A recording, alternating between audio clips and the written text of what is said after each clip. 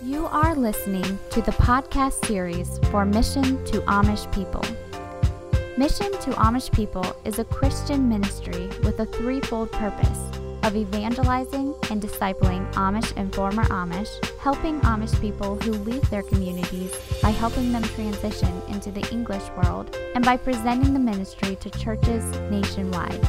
You can find out more about Mission to Amish People by going to their website at www.mapministry.org. Today's message is an audio conversation entitled Justified by Faith and is part 2 of 5.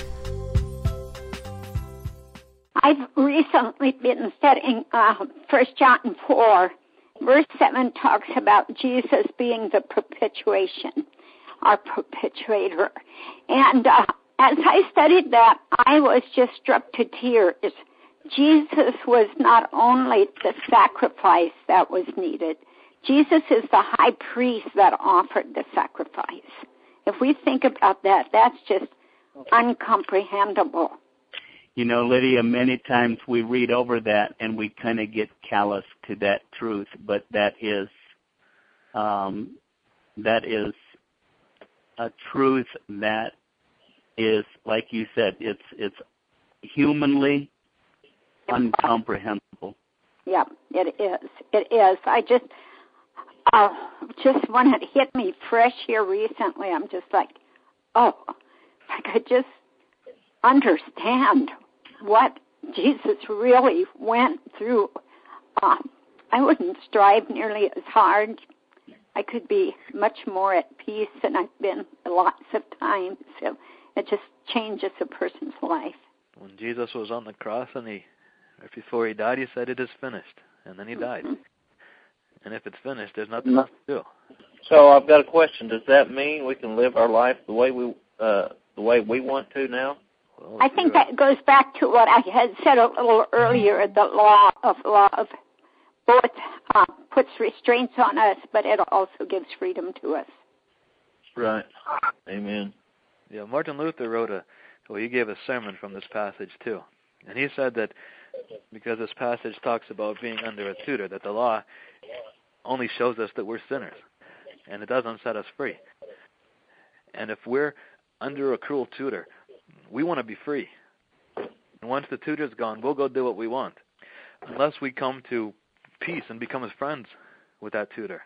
And then we want to please him. But if we're still under the law, and if we're still trying to, the law makes us do what's right because we're afraid of the penalties.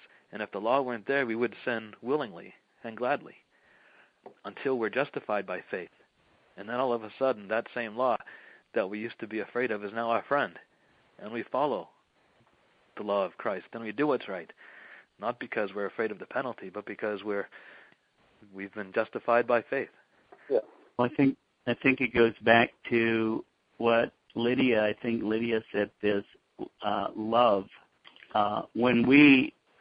There's two different ways that we can view God. We can view him as one that has a club and is there to tell us where to go, what to do, and condemn us and judge us, and that's how we think when we're under the law. That's how I felt before I was saved.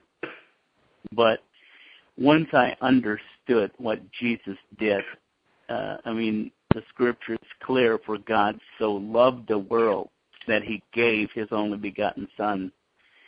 Once I understood that love and that sacrifice, that Jesus paid for my sins, and that through him I could have everlasting life and have all my sins forgiven, what more could I do but to seek and figure out ways that will please him and become a follower of him, not because he's driving me, but out of love and appreciation for what he's done for me.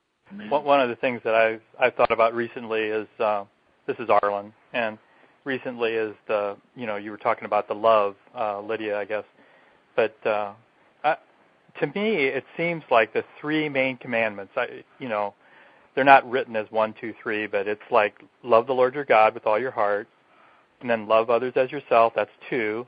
And then the third one that Jesus specifically gave was the Great Commission. Go make disciples of all people. And it seems like everything stems from that.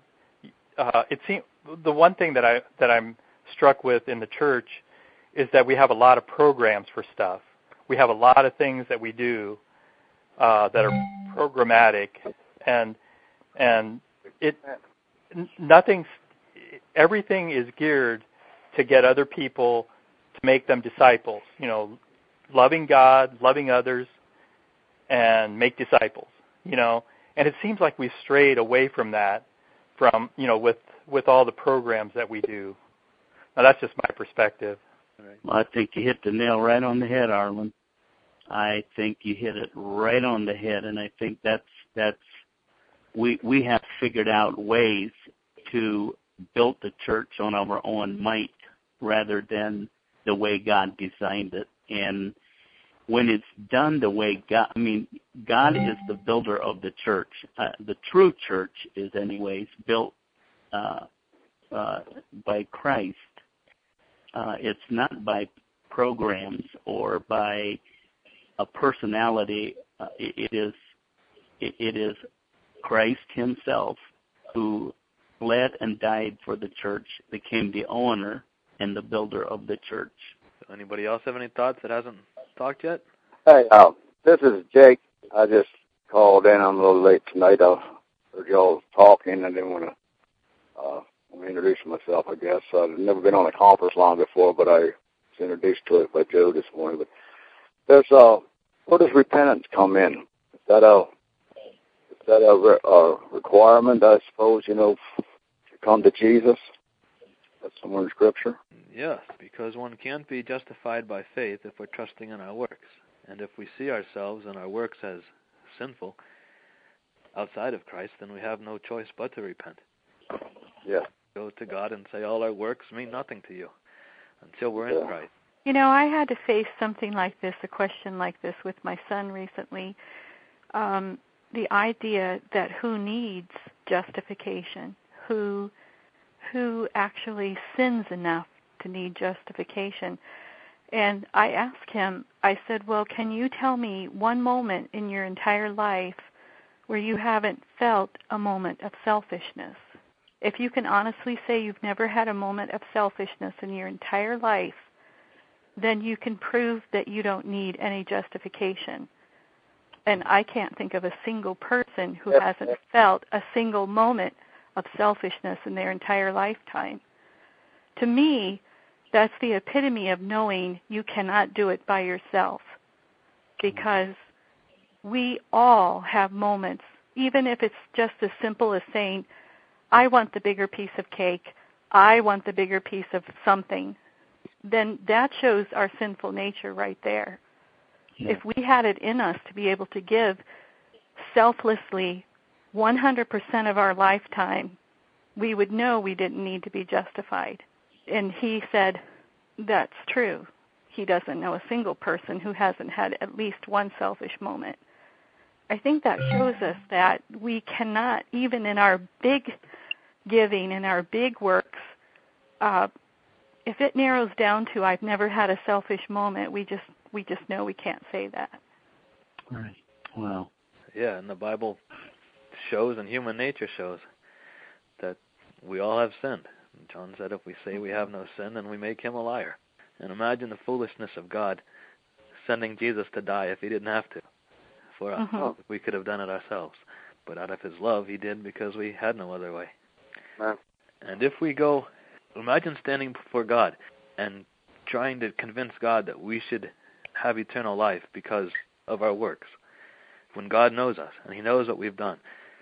Because justification by faith doesn't justify our works, but it justifies the person. The Bible says, Genesis, the Lord had respect unto Abel and to his offering.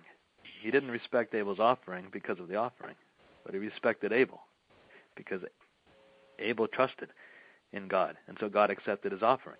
And so it's foolishness for us to try to think that God will accept us because of our works if he doesn't have our hearts. Jake, you said something about repentance. I would like to speak to that just a little bit, because it may occur to some people that we might be bypassing repentance. Because we're talking about being justified and being saved, and we do that by accepting Jesus Christ. And so, are we bypassing repentance? No, we're not. Repentance is very much a part of that process. But we have to know and realize what a biblical repentance is. I think a lot of people, when they think of repentance, they think of a being sorry, coming into a mode of I'm not even sure how to explain it, but being sorry.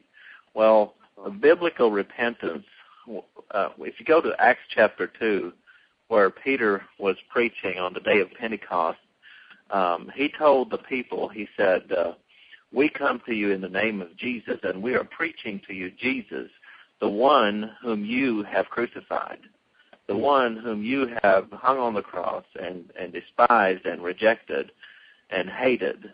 We come to you in the name of Jesus Christ. And then he told them, he said, repent and be baptized for the remission of sins. Now, some of us may think of that as as Peter was saying, we need to repent of our sins, which that is really not what Peter was saying. What Peter was saying was repent from being against God, or in the case of these people, repent from having walked contrary to God, having rejected God through rejecting His Son, to receiving His Son. So repentance is not necessarily a spiritual word. It is a word that defines a turning point, a turning from something to something.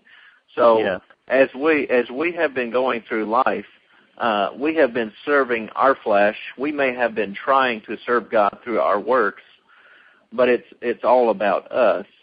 And so we have to realize that our works are as filthy rags. They won't get us anywhere, and we need to repent from trying to do salvation our way and receive Jesus Christ as they did on the day of Pentecost, and were saved. So does that mean we don't need to repent from our sins? Absolutely. That is a part of repenting from our old ways and repenting towards God. Amen.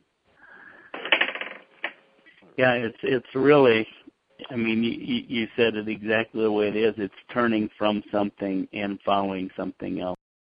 Thank you for listening to this podcast series. Check out Mission to Amish People online at www.mapministry.org, or keep up to date with us on Facebook and Google+. Thank you again, and have a blessed day.